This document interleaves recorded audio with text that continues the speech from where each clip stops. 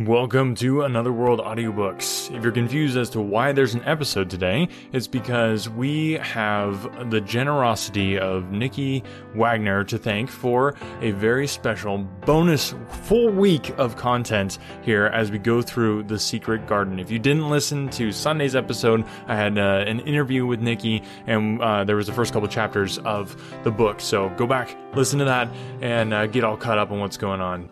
If you're all confused and wondering where Emma went, never fear, she will be back regularly scheduled episode on this coming Sunday. So stay tuned for that. But in the meantime, all this crazy bonus content is like Christmas came early. Without further ado, I give you the next chapters of The Secret Garden, narrated by special guest narrator Nikki Wagner. Chapter 9. The strangest house anyone ever lived in. It was the sweetest, most mysterious-looking place anyone could imagine. The high walls which shut it were covered with the leafless stems of climbing roses, which were so thick that they were matted together. Mary Lennox knew they were roses because she had seen a great many roses in India. All the ground was covered with grass and a wintry brown, and out of it grew clumps of bushes which were surely rosebuds if they were alive. There were numbers of stunted roses which had so spread their branches that they were like little trees. There were other trees in the garden, and one of the things which made the place look strangest and loveliest was that climbing roses had run all over them and swung down long tendrils which made light swaying curtains, and here and there they had caught at each other or at a far-reaching branch and had crept from one tree to another and made lovely bridges of themselves.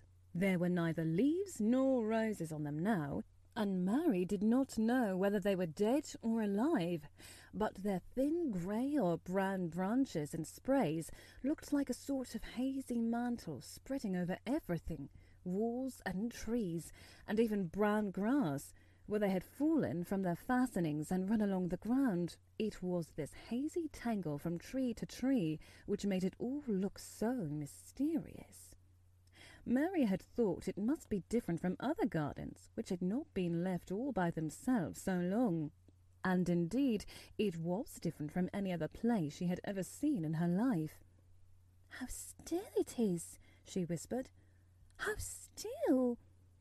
Then she waited a moment and listened to the stillness.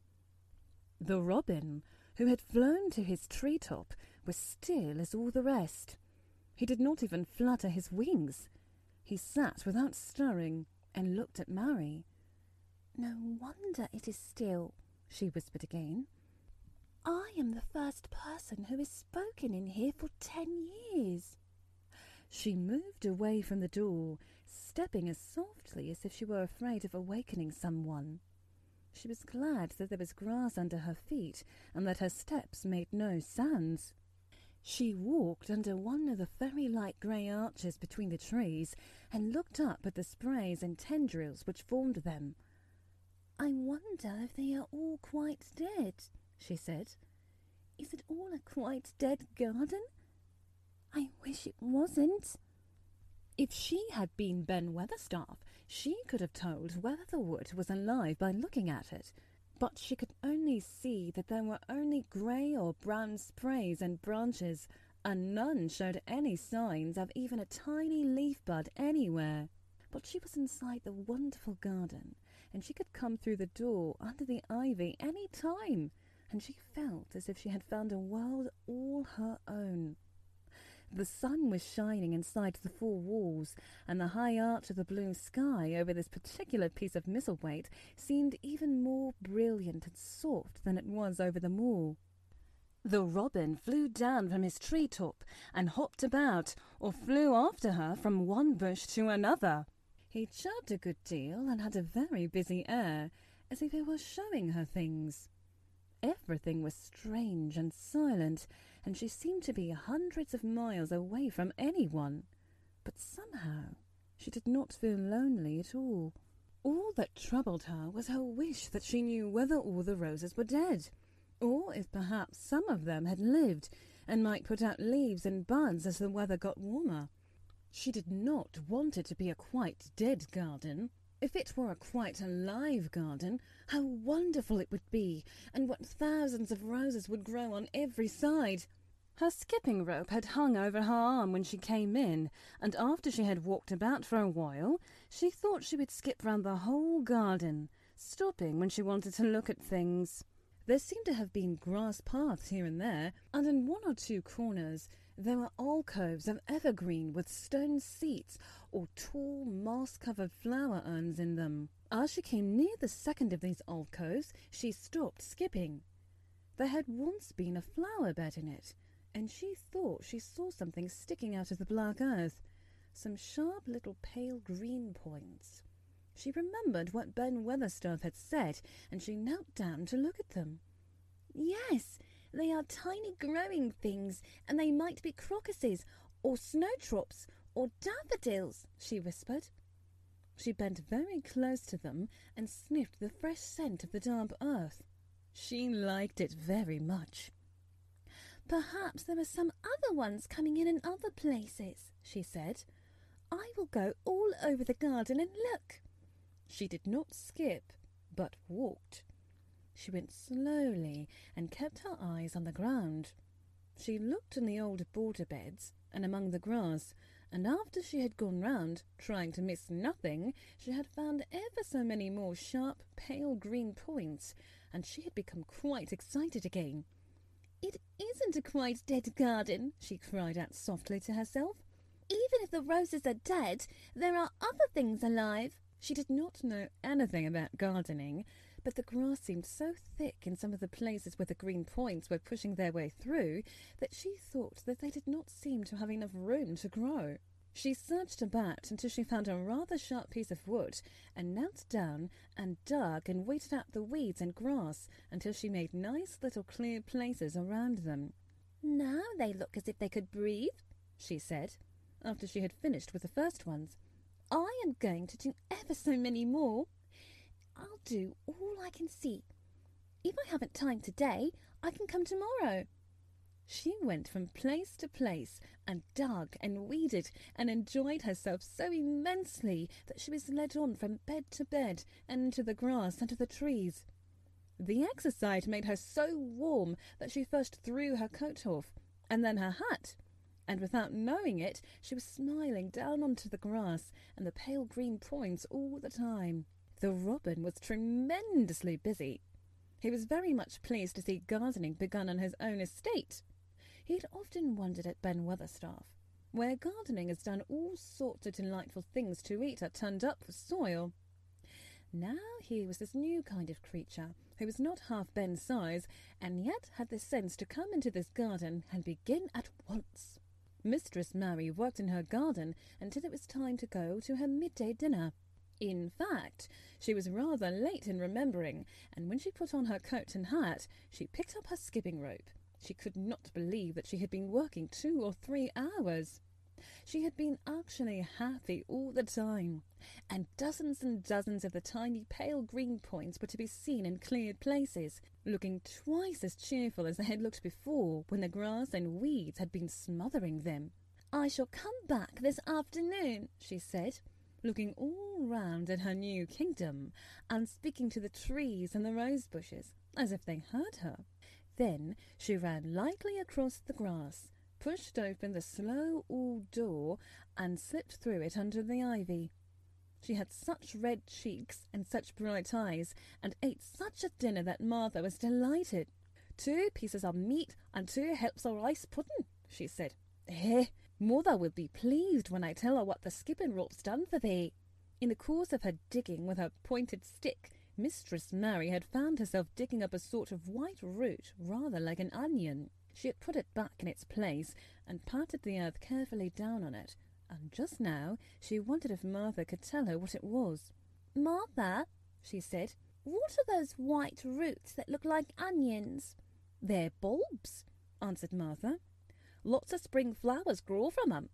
The very little ones are snowdrops and crocuses, and the big ones are narcissus and jonquils and daffodils. The biggest one of all is lilies and purple flags. They are nice. Dickon's got a whole lot of 'em planted in our bit of garden." "Does Dickon know all about them?" asked Mary, a new idea taking possession of her. "Our Dickon can make a flower grow out of a brick walk. Mother says he just whispers things out to the ground." "Do bulbs live a long life? Will they live years and years if no one helps them?" inquired Mary anxiously. "They're things as help themselves," said Martha. "That's why poor folk can afford to have 'em. If you don't trouble 'em, most of 'em'll work away underground like a lifetime and spread out and have little ones. There's a place in the park woods here where there's snowdrops by thousands. They're the prettiest sights in Yorkshire with the spring comes. No one knows when they were first planted." "I wish the spring was here now," said Mary. "I want to see all the things that grow in England." She had finished her dinner and gone to her favourite seat on the hearth rug. "I wish I had a little spade," she said. "Whatever does thou want a spade for?"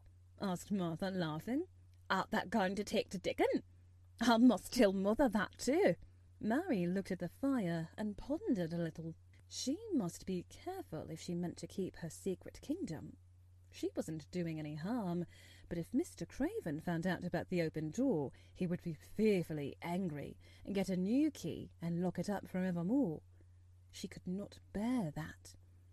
"This is such a big, lonely place," she said slowly, as if she were turning matters over in her mind. "The house is lonely, and the park is lonely, and the gardens are lonely. So many places seem shut up. I never did many things in India, but there were so many people to look at. Natives and soldiers marching by, and sometimes bands playing, and my ayah told me stories. There is no one to talk to here except you and Ben Weatherstaff. And you have to do your work, and Ben Weatherstaff won't speak to me often. I thought if I had a little spade, I could dig somewhere as he does, and I might make a little garden if he would give me some seeds." Martha's face quite lighted up. "There now," she exclaimed. "If that wasn't one of the things Mother said! She says there's such a lot of room in that big place, why don't they give her a bit for herself, even if she doesn't plant nothing but parsley and radishes? She'd dig and rake away and be right down happy over it. Them was the very words she said." "Were they?" said Mary. "How many things she knows, doesn't she?" "Hey," said Martha. "It's like she says. A woman as brings up 12 children learns something besides her ABC. Children's as good as arithmetic to set you finding out things." "How much would a spade cost? A little one?" Mary asked. "Well," was Martha's reflective answer, "at Tweed village there's a shop or so, and as that little garden sits with a spade and a rake and a fork all tied together for 2 shillings. I know what's stout enough to work with too." "I've got more than that in my purse," said Mary. "Mrs. Morrison gave me 5 shillings, and Mrs. Medlock gave me some money for Mr. Craven." "Did he remember thee that much?" exclaimed Martha. "Mrs. Medlock says I was to have a shilling a week to spend. She gives me one every Saturday. I didn't know what to spend it on." "My word, that's riches," said Martha. "Thou can buy anything in the world thou wants. The rent of our cottage is only 1 or 3 pence, and it's like pulling 80 to get it. Now that I've thought of something," putting her hands on her hips. "What?" said Mary eagerly. "In the shop at Thwaite they sell packages of flower seeds for a penny each, and our Dickon, he knows which the prettiest ones, and how to make 'em grow. He walks over to Thwaite many a day just for the fun of it. Dost thou know how to print letters?" "Suddenly. I know how to write," Mary answered. Martha shook her head. "Our Dickon can only read printing. If thou could print, we could write a letter to him and ask him to go and buy the garden tools and the seeds at the same time." "Oh, you're a good girl," Mary cried. "You are, really. I didn't know you were so nice. I know I can print letters if I try. Let's ask Mrs. Medlock for a pen and ink and some paper." "I've got some of my own," said Martha. "I bought 'em so I could print a bit of a letter to Mother on a Sunday. I'll go and get it." She ran out of the room, and Mary stood by the fire and twisted her thin little hands together with sheer pleasure. "If I have a spade," she whispered. "I can make the earth nice and soft and dig up weeds. If I have seeds and can make flowers grow, the garden won't be dead at all. It will come alive." She did not go out again that afternoon, because when Martha returned with her pen and ink and paper, she was obliged to clear the table and carry the plates and dishes downstairs, and when she got into the kitchen, Mrs. Medlock was there and told her to do something. So Mary waited for what seemed to her a long time before she came back. Then it was a serious piece of work to write to Dickon. Mary had been taught very little because her governess had disliked her too much to stay with her. She could not spell particularly well, but she found that she could print letters when she tried. This was the letter Martha dictated to her. "My dear Dickon, this comes hoping to find you well as it leaves me at present. Miss Mary has plenty of money, and will you go to Thwaite and buy her some flower seeds and a set of garden tools to make a flower bed? Pick the prettiest ones and easy to grow, because she has never done it before and lived in India, which is different. Give my love to Mother and every one of you. Miss Mary is going to tell me a lot more, so that on my next day out you can hear about elephants and camels and gentlemen going hunting lions and tigers. Your loving sister, Martha Phoebe Sowerby." "We'll put the money in the envelope, and I'll get the butcher boy to take it in his cart. He's a good friend of Dickon's," said Martha. "How shall I get the things when Dickon buys them?" "He'll bring 'em to you himself. He'd like to walk over this way." "Oh!" exclaimed Mary. "Then I shall see him. I never thought I should see Dickon." "Does thou want to see him?" asked Martha suddenly, for Mary had looked so pleased. "Yes, I do. I never saw a boy foxes and crows loved. I want to see him very much." Martha gave a little start, as if she remembered something. "Now to think," she broke out, "to think of me forgetting that there, and I thought I was going to tell you first thing this morning. I asked Mother, and she said she'd ask Mrs. Medlock her own self." "Do you mean—" Mary began. "What I said Tuesday. Ask her if she might be driven over to our cottage some day and have a bit of Mother's hot oat cake and butter and a glass of milk." It seemed as if all the interesting things were happening in one day. To think of going over the moor in the daylight and when the sky was blue. To think of going into the cottage, which held 12 children. "Does she think Mrs. Medlock will let me go?" she asked, quite anxiously. "Aye, she thinks she would. She knows what a tidy woman Mother is, and how clean she keeps the cottage." "If I went, I should see your mother, as well as Dickon," said Mary, thinking it over and liking the idea very much. "She doesn't seem to be like the mothers in India." Her work in the garden and the excitement of the afternoon ended by making her feel quiet and thoughtful. Martha stayed with her until tea time, but they sat in a comfortable quiet and talked very little. But just before Martha went downstairs for the tea tray, Mary asked a question. "Martha," she said, "has the scullery maid had the toothache again today?" Martha suddenly startled slightly. "What makes thee ask that?" she said. "Because when I waited so long for you to come back, I opened the door and walked down the corridor to see if you were coming, and I heard that far-off crying again, just as we heard it the other night. There isn't a wind today, so you see it couldn't have been the wind." "Eh?" said Martha restlessly.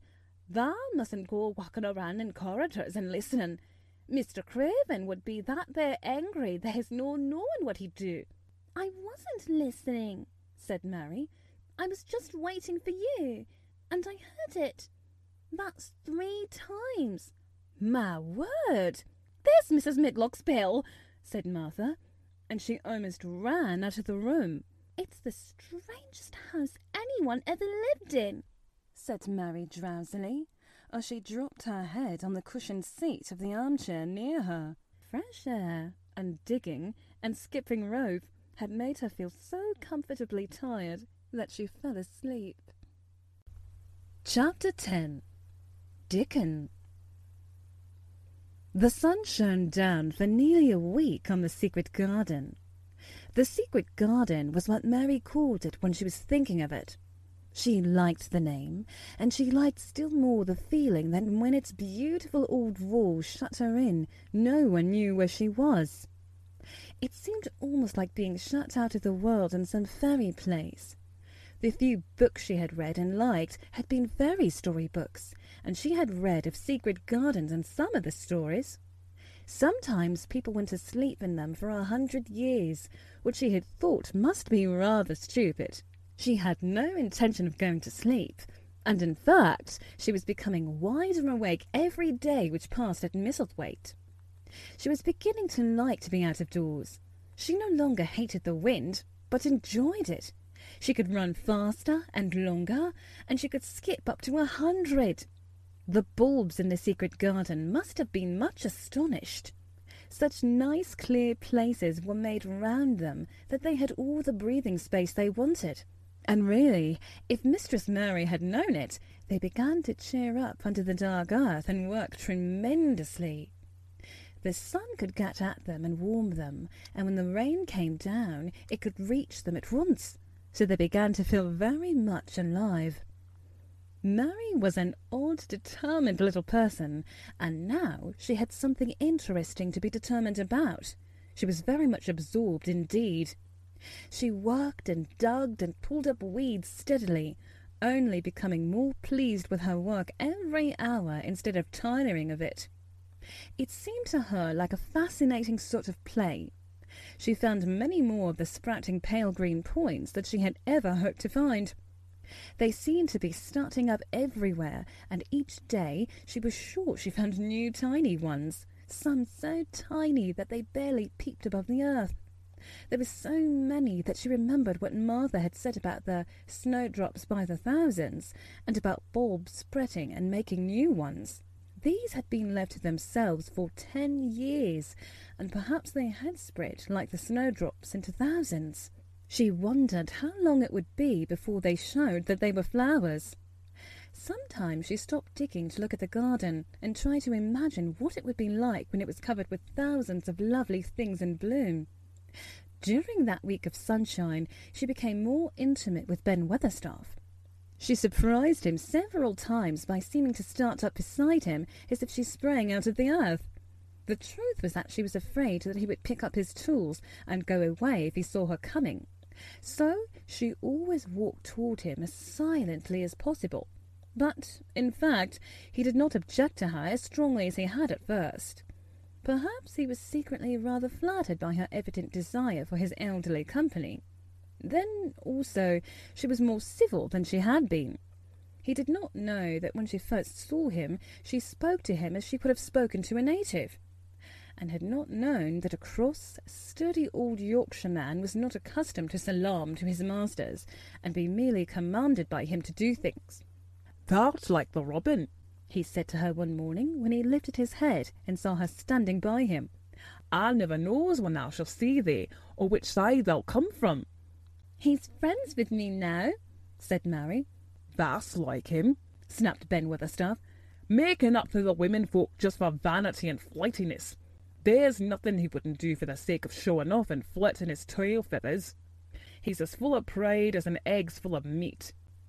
He very seldom talked much, and sometimes did not even answer Mary's questions except by a grunt. But this morning he said more than usual. He stood up and rested one hobnailed boot on the top of his spade while he looked her over. "How long has that been here?" he jerked out. "I think it's about a month," she answered. "That's beginning to do Misselthwaite credit," he said. "That's a bit fatter than that was, and that's not quite so yellow. That looked like a young plucked crow when I first came into this garden. Thinks I to myself, I never set eyes on an uglier, sourer-faced young'un." Mary was not vain, and she had never thought much of her looks. She was not greatly disturbed. "I know I'm fatter," she said. "My stockings are getting tighter. They used to make wrinkles. There's the robin, Ben Weatherstaff." There, indeed, was the robin, and she thought he looked nicer than ever. His red waistcoat was as glossy as satin, and he fluttered his wings and tail, and tilted his head, and hopped about with all sorts of lively graces. He seemed determined to make Ben Weatherstaff admire him, but Ben was sarcastic. "Ah, there thou art," he said. "Thou can put up with me for a bit sometimes when thou's got no one better. Thou's been written up thy waistcoat and polishing thy feathers this 2 weeks. I know what thou's up to. Thou's courting some bold young madam somewhere, telling thy lies to her, and being the finest cock-robin on Missel Moor, and ready to fight all the rest of 'em." "Oh, look at him!" exclaimed Mary.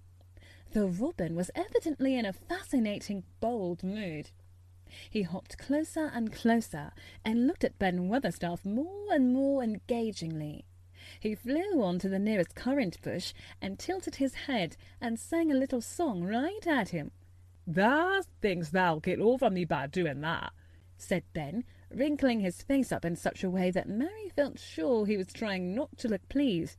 "Thou thinks no one can stand over against thee. That's what thou thinks." The robin spread his wings. Mary could scarcely believe her eyes.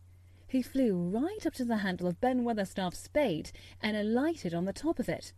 Then the old man's face wrinkled itself slowly into a new expression. He stood still as if he were afraid to breathe, as if he would not have stirred for the world, lest the robin should start away. He spoke quite in a whisper. "Well, I'm danged," he said, as softly as if he were saying something quite different. "Thou does know how to get a chap, thou does. That's fair unearthly, that's so knowing." And he stood without stirring, almost without drawing his breath, until the robin gave another flirt to his wings and flew away. Then he stood looking at the handle of the spade as if there might be magic in it, and then he began to dig again and said nothing for several minutes. But because he kept breaking into a slow grin now and then, Mary was not afraid to talk to him. "Have you a garden of your own?" she asked. "No, I'm bachelor and lodge with Martin at the gate." "If you had one," said Mary, "what would you plant?" "Cabbages and taters and onions."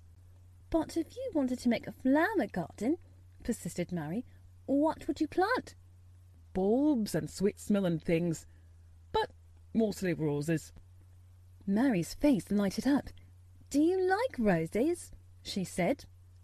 Ben Weatherstaff rooted up a weed and threw it aside before he answered. "Well, yes, I do.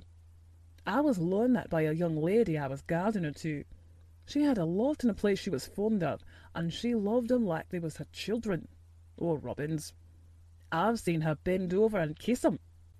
He dragged out another weed and scowled at it.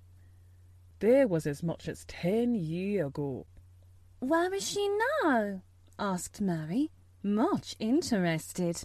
"Heaven," he answered, and drove his spade deep into the soil. "According to what Parson says."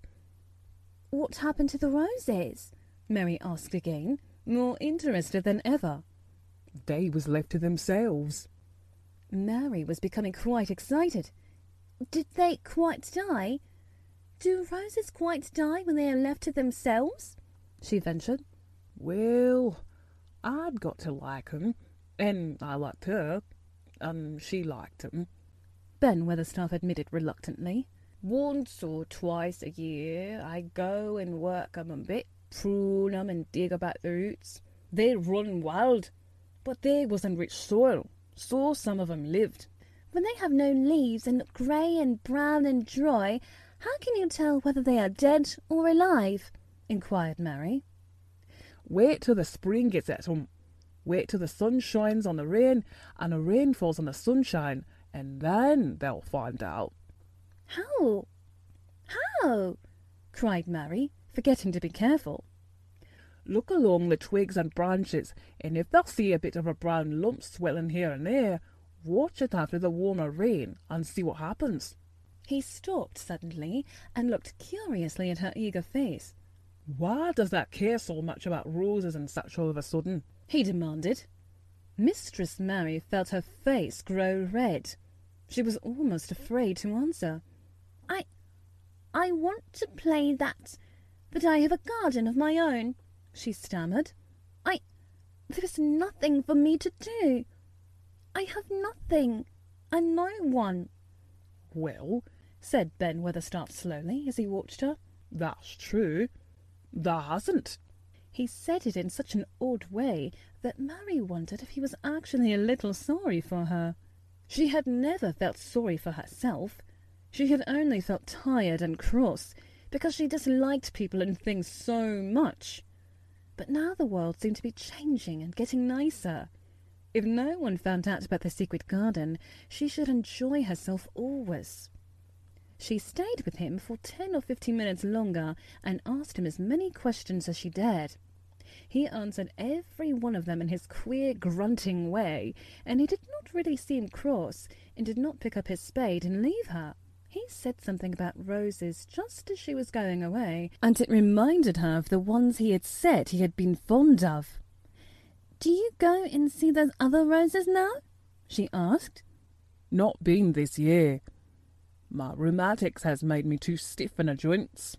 He said it in his grumbling voice, and then quite suddenly he seemed to get angry with her, though she did not see why he should. Now look here, he said sharply. Don't thou ask so many questions. Thou'rt the worst wench for asking questions I've ever come across. Get thee gone and plague thee. I've done talking for today. And he said it so crossly that she knew there was not the least use in staying another minute. She went skipping slowly down the outside walk, thinking him over and saying to herself that, queer as it was, he was another person whom she liked, in spite of his crossness. She liked old Ben Weatherstaff. Yes, she did like him. She always wanted to try to make him talk to her. Also, she began to believe that he knew everything in the world about flowers. There was a laurel-hedged walk which curved round the secret garden and ended at a gate which opened into a wood in the park. She thought she would slip round this walk and look into the wood and see if there were any rabbits hopping about. She enjoyed the skipping very much, and when she reached the little gate, she opened it and went through because she heard a low, peculiar whistling sound and wanted to find out what it was. It was a very strange thing indeed. She quite caught her breath as she stopped to look at it. A boy was sitting under a tree with his back against it, playing on a rough wooden pipe. He was a funny-looking boy, about 12. He looked very clean, and his nose turned up, and his cheeks were as red as poppies, and never had Mistress Mary seen such round and such blue eyes in any boy's face. And on the trunk of the tree he leaned against, a brown squirrel was clinging and watching him, and from behind a bush nearby, a cock-pheasant was delicately stretching his neck to peep out, and quite near him were 2 rabbits sitting up and sniffing with tremulous noses. And actually it appeared as if they were all drawing near to watch him and listen to the strange, low little call his pipe seemed to make. When he saw Mary, he held up his hand and spoke to her in a voice almost as low and as rather like his piping. "Don't thou move," he said. "It'd flat 'em." Mary remained motionless. He stopped and turned his head quickly, his poppy-cheeked face lighting up. He moved so slowly that it scarcely seemed as though he were moving at all. But at last he stood on his feet, and then the squirrel scampered back up between the branches of the tree. The pheasant withdrew his head, and the rabbits dropped on all fours and began to hop away, though not at all as if they were frightened. "I'm Dickon," the boy said. "I know thou'rt Miss Mary." Then Mary realized that somehow she had known at first that he was Dickon. Who else could have been charming rabbits and pheasants as the natives charm snakes in India? He had a wide, red, curving mouth, and his smile spread all over his face. "I got up slow," he explained, "because if thou makes a quick move, it startles 'em. A body has to move gentle and speak low when wild things is about." He did not speak to her as if they had never seen each other before, but as if he knew her quite well. Mary knew nothing about boys, and she spoke to him a little stiffly because she felt rather shy. "Did you get Mother's letter?" she asked. He nodded his curly, rust-coloured head. "That's why I come." He stopped to pick up something which had been lying on the ground beside him when he piped. "I've got the garden tools. There's a little spade and rake and a fork and hoe. They are good uns. There's a trowel too. And the woman in the shop threw in a packet of white poppy as one of blue larkspur when I bought the other seeds." "Will you show the seeds to me?" Mary said. She wished she could talk as he did. His speech was so quick and easy. It sounded as if he liked her and was not the least afraid she would not like him, though he was only a common moor boy, in patched clothes and with a funny face, and a rough, rusty redhead. As she came closer to him, she noticed that there was a clean, fresh scent of heather and grass and leaves about him, almost as if he were made of them. She liked it very much, and when she looked into his funny face with the red cheeks and round blue eyes, she forgot that she had felt shy. "Let us sit down on this log and look at them," she said. They sat down, and he took a clumsy little brown paper package out of his coat pocket. He untied the string, and inside there were ever so many neater and smaller packages with a picture of a flower on each one. "There's a lot of mignonette and poppies," he said. "Mignonette's the sweetest smelling thing as grows, and it'll grow wherever you cast it, same as poppies will. Thems'll come up and bloom if you just whistle to 'em. Them's the nicest of all." He stopped and turned his head quickly, his poppy-cheeked face lighting up. "Where's that robin is calling us?" he said. The chirp came from a thick holly bush, bright with scarlet berries, and Mary thought that she knew whose it was. "Is it really calling us?" she asked. "Aye," said Dickon, as if it was the most natural thing in the world. "He's calling someone he's friends with. That's same as saying, 'Here I am, look at me, I want a bit of a chat.' There he is in the bush." "Whose is he?" "He's Ben Weatherstaff's, but I think he knows me a little," answered Mary. "Aye, he knows thee," said Dickon in his low voice again, "and he likes thee. He's looked thee on. He'll tell me all about thee in a minute."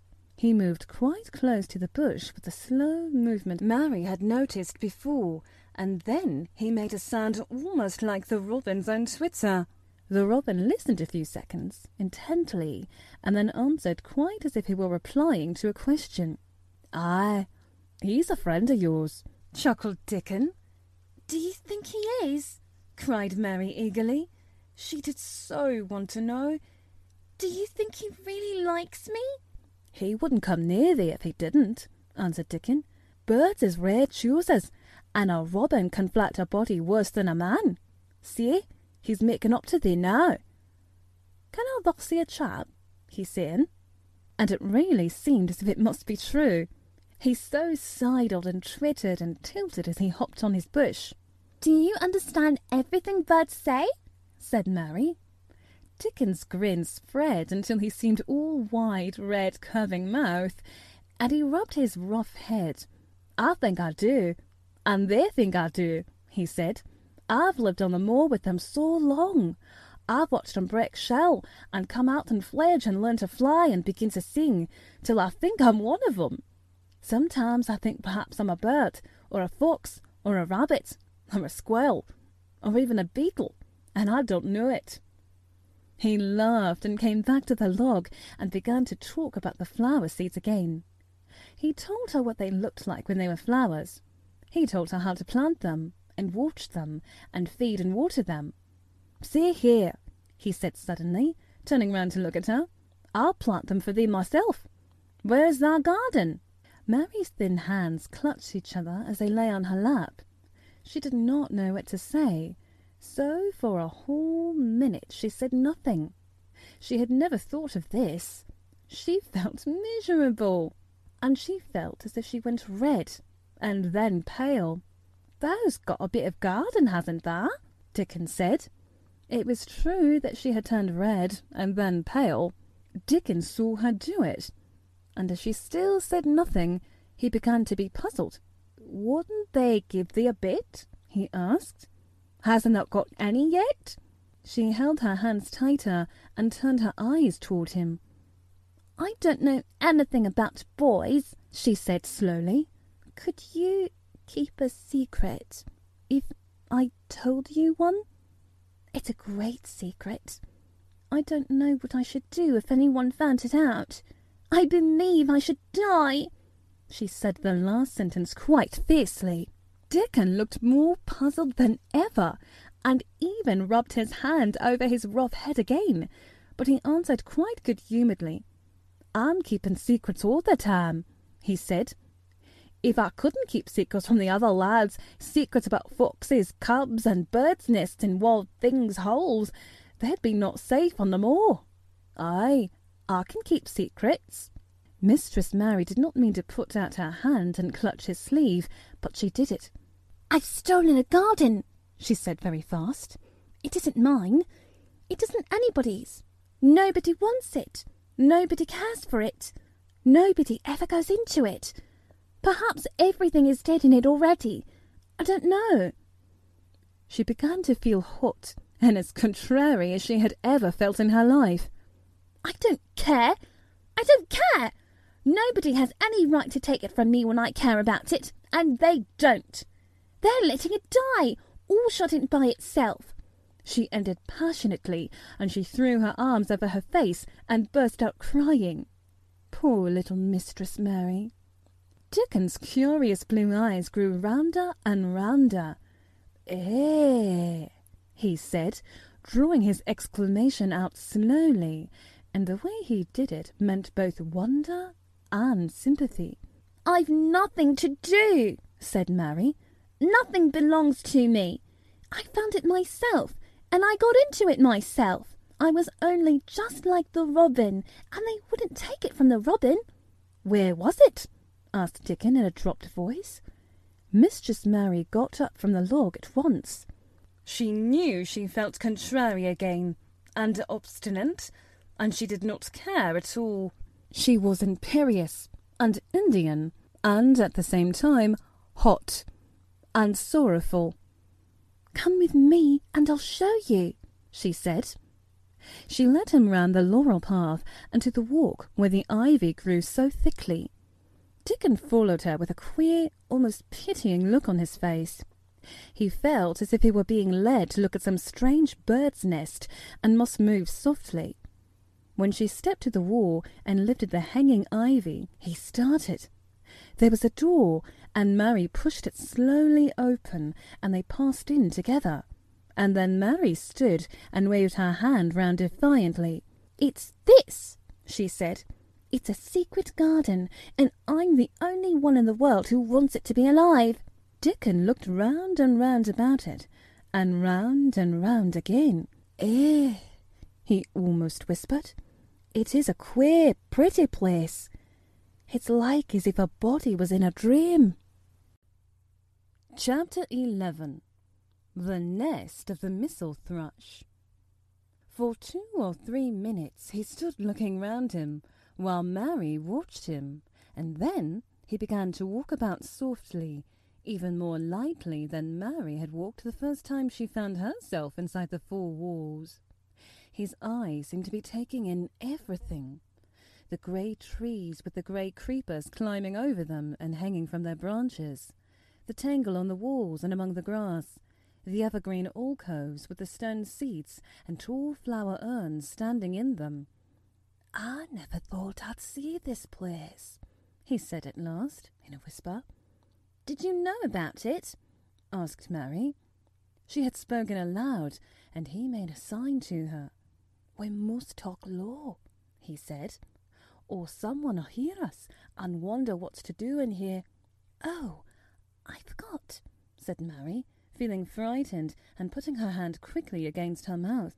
"Did you know about the garden?" she asked again when she had recovered herself. Dickon nodded. "Martha told me there was one, as no one ever went inside," he answered. "Us used to wonder what it was like." He stopped and looked round at the lovely grey tangle about him, and his round eyes looked queerly happy. "Eh, the nest'll be here come springtime," he said. "It'll be the safest nesting place in England. No one never coming near and tangles of trees and roses to build in. I wonder all the birds on the moor don't build here." Mistress Mary put her hand on his arm again without knowing it. "Will there be roses?" she whispered. "Can you tell? I thought perhaps they were all dead." No, not them. Not all of them," he answered. "Look here." He stepped over to the nearest tree, an old one with grey lichen all over its bark, but upholding a curtain of tangled sprays and branches. He took a thick knife out of his pocket and opened one of its blades. "There's lots of dead wood as ought to be cut out," he said, "and there's a lot of dead wood, but it made some new last year. This here's a new bit."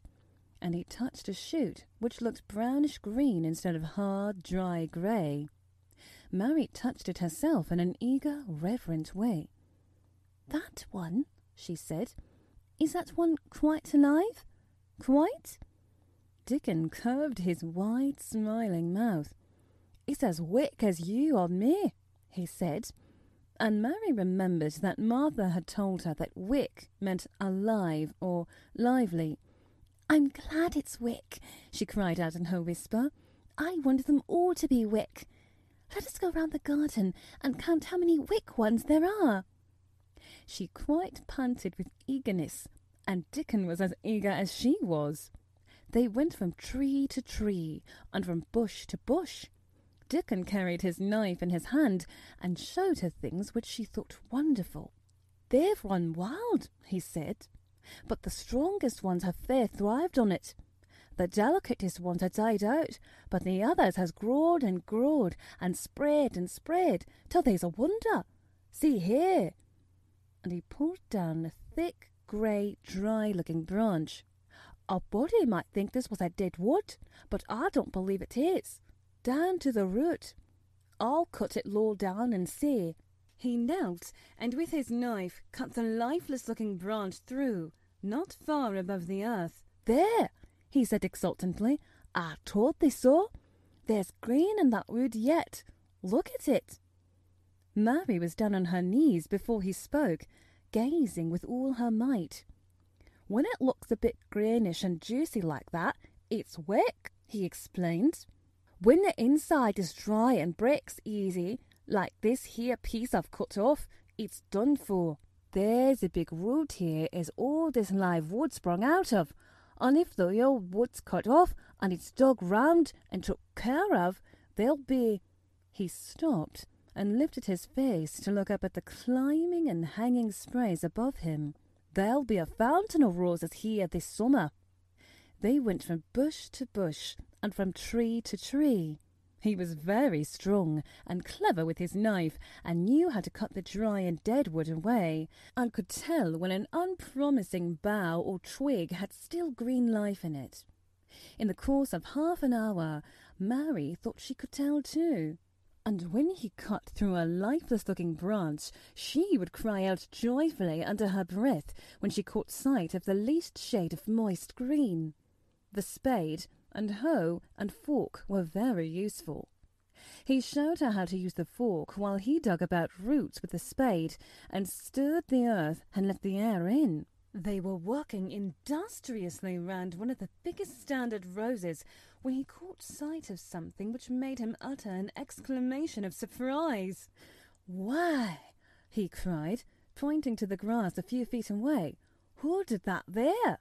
It was one of Mary's own clearings round the pale green points. "I did it," said Mary. "Why, I thought thou didn't know nothing about gardening," he exclaimed. "I don't," she answered, "but they were so little, and the grass was so thick and strong, and they looked as if they had no room to breathe. So I made a place for them. I don't even know where they are." Dickon went and knelt down by them, smiling his wide smile. "Thou was right," he said. "A gardener couldn't have told thee better. They'll grow now like Jack's beanstalk.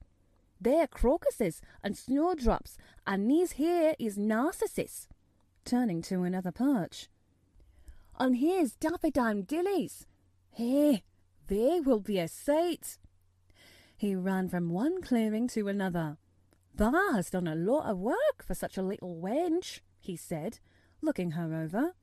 "I'm growing fatter," said Mary, "and I'm growing stronger. I used always to be tired. When I dig in, I'm not tired at all. I like to smell the earth when it's turned up. It's rare good for thee," he said, nodding his head wisely. "There's not as nice the smell of good clean earth, except the smell of fresh growing things when the rain falls on 'em. I get out on the moor many a day when it's raining, and I lie under a bush and listen to the soft swish of drops on the heather, and I'll just sniff and sniff. My nose and fair quivers like a rabbit's, mother says." "Do you never catch cold?" inquired Mary, gazing at him wonderingly. She had never seen such a funny boy, or such a nice one. "Not me," he said, grinning. "I never catched cold since I was born. I wasn't brought up nesh enough. I've chased about in more in all weather, same as the rabbit does. Mother says I've snipped up too much fresh air for 12 years to ever get to sniffing with cold. I'm as tough as a white-thorn knobstick." He was working all the time he was talking, and Mary was following him and helping him with her fork or the trowel. "There's a lot of work to do here," he said once, looking about quite exultantly. "Will you come again and help me to do it?" Mary begged. "I'm sure I can help too. I can dig and pull up weeds and do whatever you tell me. Oh, do come, Dickon." "I'll come every day if thou wants me, rain or shine," he answered stoutly. "It's the best fun I've ever had in my life, shut in here and waking up the garden." "If you will come," said Mary, "if you will help me to make it alive, I don't know what I'll do," she ended helplessly. What could you do for a boy like that? "I'll tell thee what thou'll do," said Dickon, with his happy grin. "Thou'll get fat, and thou'll get as hungry as a young fox that'll learn how to talk to the robin, same as I do. We'll have a lot of fun." He began to walk about, looking at the trees and at the walls and bushes with a thoughtful expression. "I wouldn't want to make it look like a gardener's garden, all clipped up and spick and span, would you?" he said. "It's nicer like this, with things running wild and swinging and catching hold of each other." "Don't let us make it tidy," said Mary anxiously. "It wouldn't seem like a secret garden if it was tidy." Dickon stood rubbing his resty red head with a rather puzzled look. "It's a secret garden, sure enough," he said, "but seems like someone besides the robin must have been in it since it was shut up 10 years ago." "But the door was locked and the key was buried," said Mary. "No one could get in." "That's true," he answered. "It's a queer place. Seems to me as if there'd been a bit of pruning done here and there later than 10 years ago." "But how could it have been done?" said Mary. He was examining a branch of a standard rose, and he shook his head. "Aye, how could it?" he murmured, "with the door locked and the key buried?" Mistress Mary always felt that however many years she lived, she should never forget that first morning when her garden began to grow. Of course, it did seem to begin to grow for her that morning. When Dickon began to clear places to plant seeds, she remembered what Basil had sung at her when he wanted to tease her. "Are there any flowers that look like bells?" she inquired. "Lilies of the valley does," he answered, digging away in the trowel. "And there's Canterbury bells and campanulas." "Let's plant some," said Mary. "There's lilies in the valley here already. I saw 'em. They'll have growed up too close and we'll have to separate 'em, but there's plenty. The other ones take 2 years to bloom from seed, but I can bring you some bits of plants from our cottage garden. Why does thou want 'em?" Then Mary told him about Basil and his brothers and sisters in India, and of how she had hated them, and of their calling her Mistress Mary quite contrary. They used to dance round and sing it to me. They sang, Mistress Mary quite contrary, how does your garden grow? With silver bells and cockle shells and marigolds all in a row. I just remembered it, and it made me wonder if there really were flowers like silver bells. She frowned a little and gave her trowel a rather spiteful dig into the earth. I wasn't as contrary as they were. But Dickon laughed. "Eh?" he said, and as he crumbled the rich black soil, she saw he was sniffing up the scent of it. "There doesn't seem to be no need for no one to be contrary when there's flowers and such like, and such lots of friendly wild things running and making homes for themselves, or building nests and singing and whistling, does there?" Mary, kneeling by him holding the seeds, looked at him and stopped frowning. "Dickon," she said, "you are as nice as Martha said you were. I like you, and you make the fifth person. I never thought I should like 5 people." Dickon sat up on his heels, as Martha did when she was polishing the grate.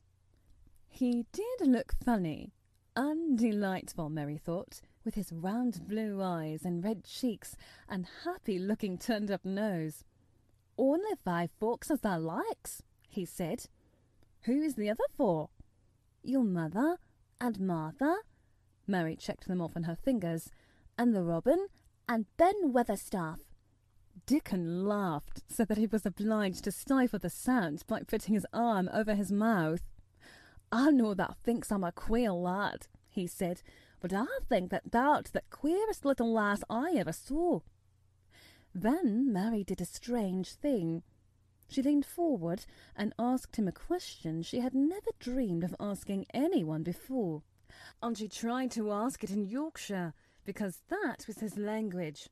And in India, a native was always pleased if you knew his speech. "Does thou like me?" she said. "Eh?" he answered heartily. "That I does. I like thee wonderful, and so does the robin, I do believe." "That's 2 then," said Mary. "That's 2 for me." And then they began to work harder than ever, and more joyfully. Mary was startled and sorry when she heard the big clock in the courtyard strike the hour of her midday dinner. "I shall have to go," she said mournfully. "And you will have to go too, won't you?" Dickon grinned. "Madden is easy to carry about with me," he said. "Mother always lets me put a bit of something in my pocket." He picked up his coat from the grass and brought out of a pocket a lumpy little bundle tied up in a quite clean, coarse blue and white handkerchief. It held 2 thick pieces of bread with a slice of something laid between them. "It's often it's not but bread," he said, "but I've got a fine slice of fat bacon with it today."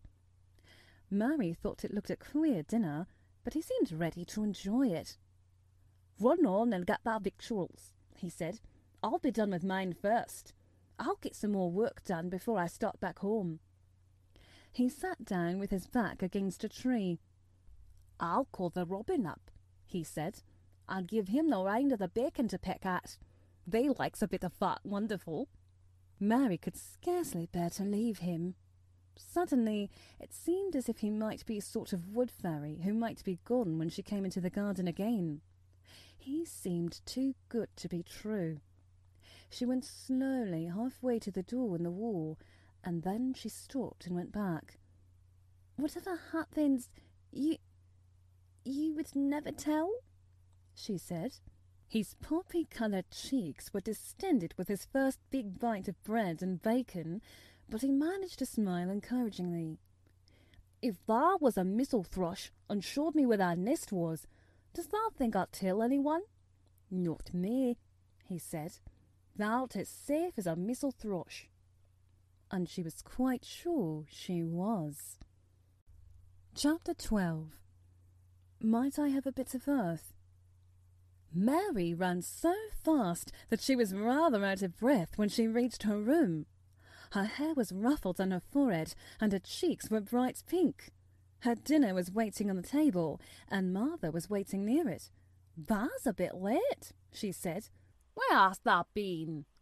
"I've seen Dickon," said Mary. "I've seen Dickon." "I knew he'd come," said Martha exultantly.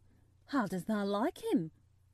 I think he's beautiful," said Mary in a determined voice. Martha looked rather taken aback, but she looked pleased too. "Well," she said, "he's the best lad as ever was born, but I never thought he was handsome. His nose turns up too much." "I like it to turn up," said Mary. "And his eyes are so round," said Martha, a trifle doubtful, "though they're a nice colour." "I like them round," said Mary, "and they are exactly the colour of the sky over the moor." Martha beamed with satisfaction. "Mother says he made him that colour with always looking up at the birds and the clouds. But he has got a big mouth, hasn't he now?" "I love his big mouth," said Mary obstinately. "I wish mine were just like it." Martha chuckled delightedly. "It'd look rare and funny in a bit of a face," she said. "But I knowed it would be that way when I saw him. How did thou like the seeds and the garden tools?" "How did you know he brought them?"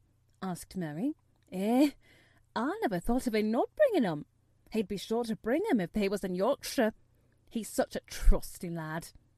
Mary was afraid that she might begin to ask difficult questions, but she did not. She was very much interested in the seeds and gardening tools, and there was only one moment when Mary was frightened. This was when she began to ask where the flowers were to be planted. "Who did thou ask about it?" she inquired. "I haven't asked anybody yet," said Mary, hesitating. Well, I wouldn't ask the head gardener. He's too grand, Mr. Roach is." "I've never seen him," said Mary. "I've only seen under gardeners and Ben Weatherstaff." "If I was you, I'd ask Ben Weatherstaff," advised Martha. "He's not half as bad as he looks, for all he's so crabbed. Mr. Craven lets him do what he likes, because he was here when Mrs. Craven was alive, and he used to make her laugh. She liked him. Perhaps he'd find you a corner somewhere out on the way." "If it was out of the way, and no one wanted it, no one could mind my having it, could they?" Mary asked anxiously. "There wouldn't be no reason," answered Martha. "You wouldn't do no harm." Mary ate her dinner as quickly as she could, and when she rose from the table, she was going to run to her room and put on her hat again, but Martha stopped her. "I've got something to tell you," she said. "I thought I'd let you eat your dinner first. Mr. Craven came back this morning, and I think he wants to see you." Mary turned quite pale. "Oh," she said. "Why? Why? He didn't want to see me when I came. I heard Pitcher say he didn't." "Well," explained Martha, "Mrs. Medlock says it's because of Mother. She was walking to Thwaite village and she met him. She'd never spoke to him before, but Mrs. Craven had been to our cottage 2 or 3 times. He'd forgot, but Mother hadn't, and she made bold to stop him. I don't know what she said to him about you, but she said something and put him in the mind to see you before he goes away again, tomorrow." "Oh," cried Mary, "is he going away tomorrow? I am so glad." "He's gone for a long time. He mayn't come back till autumn or winter. He's going to travel in foreign places. He's always doing it." "Oh, I'm so glad, so glad," said Mary thankfully. If he did not come back until winter, or even autumn, there would be time to watch the secret garden come alive. Even if he found out and took it away from her, she would have had that much at least. "When do you think he will want to see—" She did not finish the sentence because the door opened and Mrs. Medlock walked in. She had on her best black dress and cap, and her collar was fastened with a large brooch with a picture of a man's face on it. It was a coloured photograph of Mr. Medlock, who had died years ago, and she always wore it when she was dressed up. She looked nervous and excited. "Your hair's rough," she said quickly. "Go and brush it. Martha, help her to slip on her best dress. Mr. Craven sent me to bring her to him in his study." All the pink left Mary's cheeks. Her heart began to thump, and she felt herself changing into a stiff, plain, silent child again. She did not even answer Mrs. Medlock, but turned and walked into her bedroom, followed by Martha. She said nothing while her dress was changed and her hair brushed, and after she was quite tidy, she followed Mrs. Medlock down the corridors in silence. What was there for her to say? She was obliged to go and see Mr. Craven, and he would not like her, and she would not like him. She knew what he would think of her. She was taken to a part of the house she had not been into before. At last, Mrs. Medlock knocked at a door, and when someone had said, "Come in," they entered the room together. A man was sitting in an armchair before the fire, and Mrs. Medlock spoke to him. "This is Miss Mary, sir," she said. "You can go and leave her here. I will ring for you when I want you to take her away," said Mr. Craven. When she went out and closed the door, Mary could only stand waiting, a plain little thing, twisting her thin hands together. She could see that the man in the chair was not so much a hunchback as a man with high, rather crooked shoulders, and he had black hair streaked with white. He turned his head over his high shoulders and spoke to her. "Come here," he said. Mary went to him. He was not ugly. His face would have been handsome if it had not been so miserable. He looked as if the sight of her worried and fretted him, as if he did not know what in the world to do with her. "Are you well?" he asked. "Yes," answered Mary. "Do they take good care of you?" "Yes." He rubbed his forehead fretfully as he looked her over. "You are very thin," he said. "I am getting fatter," Mary answered in what she knew was her stiffest way. What an unhappy face he had! His black eyes seemed as if they scarcely saw her, as if they were seeing something else, and he could hardly keep his thoughts upon her. "I forgot you," he said. "How could I remember you? I intended to send you a governess or a nurse, or someone of that sort, but I forgot." "Please," began Mary, "please." and then the lump in her throat choked her. "What do you want to say?" he inquired. I am too big for a nurse," said Mary. "and please don't make me have a governess yet." He rubbed his forehead again and stared at her. "That was what the Sowerby woman said," he muttered absent-mindedly. Then Mary gathered a scrap of courage. Is she Martha's mother?" she stammered. "Yes, I think so," he replied. "She knows about children," said Mary. "She has 12.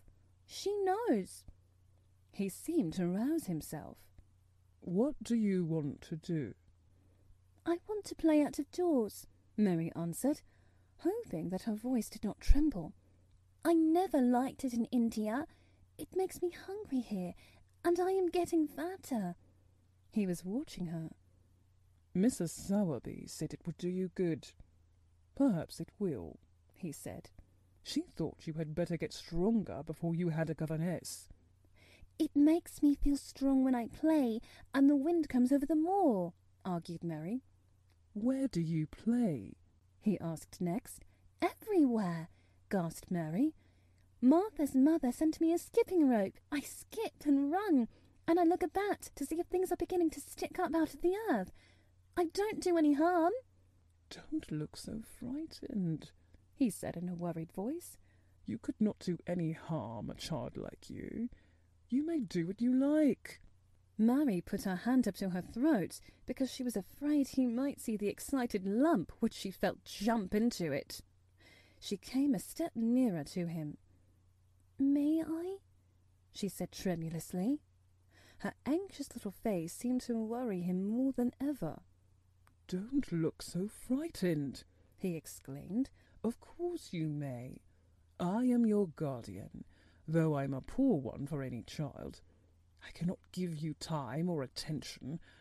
I am too ill and wretched and distracted, but I wish you to be happy and comfortable. I don't know anything about children, but Mrs. Medlock is to see that you have all you need. I sent for you today because Mrs. Sowerby said I ought to see you. Her daughter had talked about you. She thought you needed fresh air and freedom and running about." "She knows all about children," Mary said again, in spite of herself. "She ought to," said Mr. Craven. "I thought her rather bold to stop me on the moor, but she said Mrs. Craven had been kind to her." It seemed hard for him to speak his dead wife's name. "She is a respectable woman. Now I have seen you, I think she said sensible things. Play out of doors as much as you like.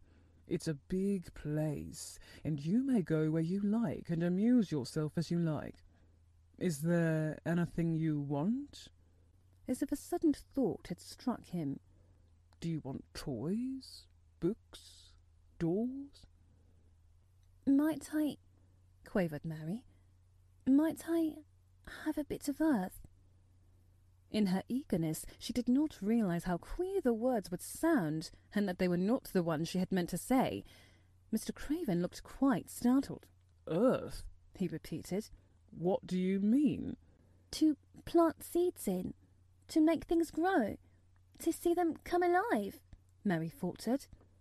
He gazed at her a moment, and then passed his hand quickly over his eyes.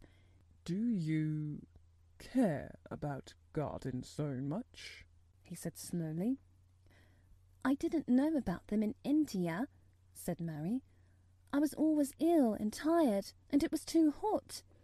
I sometimes made little beds in the sand and stuck flowers in them, but here it is different."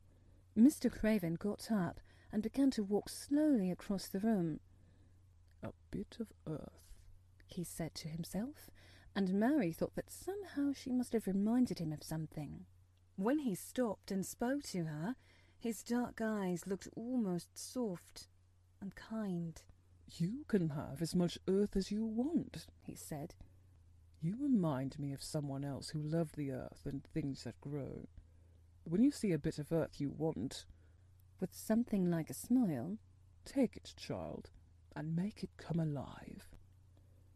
"May I take it from anywhere, if it's not wanted?" "Anywhere," he answered. "There. You must go now. I am tired." He touched the bell to call Mrs. Medlock. "Goodbye. I shall be away all summer." Mrs. Medlock came so quickly that Mary thought she must have been waiting in the corridor. "Mrs. Medlock," Mr. Craven said to her, "now I have seen the child, I understand what Mrs. Sowerby meant. She must be less delicate before she begins lessons. Give her simple, healthy food.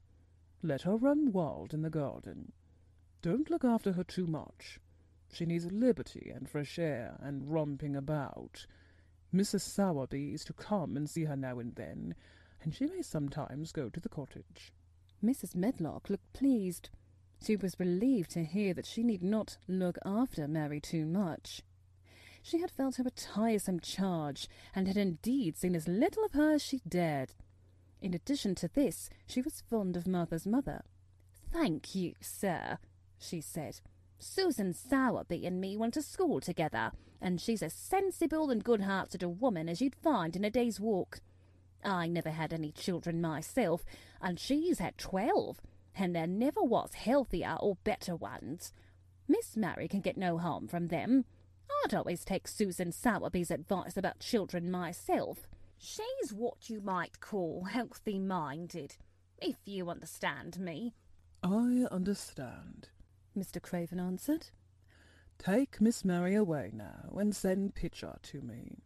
When Mrs. Medlock left her at the end of her own corridor, Mary flew back to her room.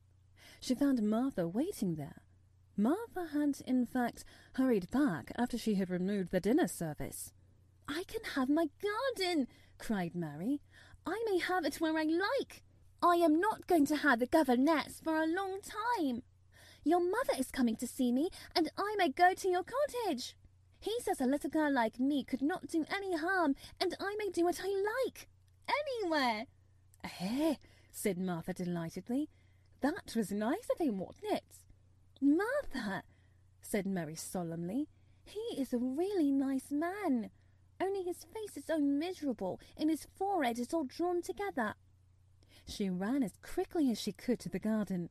She had been away so much longer than she had thought she should, and she knew Dickon would have to set out early on his 5-mile walk. When she slipped through the door under the ivy, she saw he was not working where she had left him. The gardening tools were laid together under a tree. She ran to them, looking all round the place, but there was no Dickon to be seen. He had gone away, and the secret garden was empty, except for the robin, who had just flown across the wall and sat on a standard rosebush watching her. "He's gone," she said woefully. "Oh, was he only a woodberry?" Something white fastened to the standard rosebush caught her eye. It was a piece of paper. In fact, it was a piece of the letter she had printed for Martha to send to Dickon. It was fastened on the bush with a long thorn, and in a minute she knew Dickon had left it there.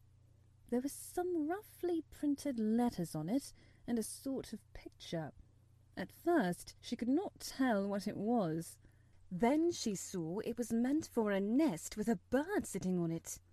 Underneath were the printed letters, and they said, "I will come back."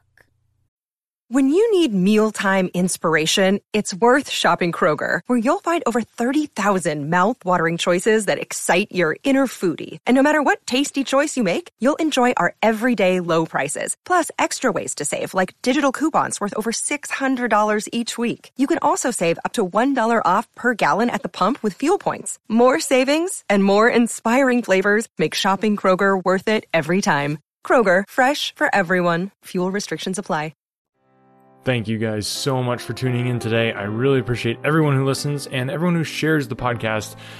Tons of bonus content here. Be sure to check out Nikki's links. They're going to be in the show notes down below. Check out the other work that she is doing and send some love her way. Thank you so much to Nikki again for just her generosity. I mean, she put so much time and effort into this, and it's coming out great. So I hope you guys are enjoying it, enjoying all the bonus content. Like I said, we'll be back on Sunday with our normally scheduled episode of Emma. So stay tuned for that. And in the meantime, enjoy all this awesomeness. Thanks for listening, guys. Remember to share the show with somebody that you know who might enjoy a free audiobook.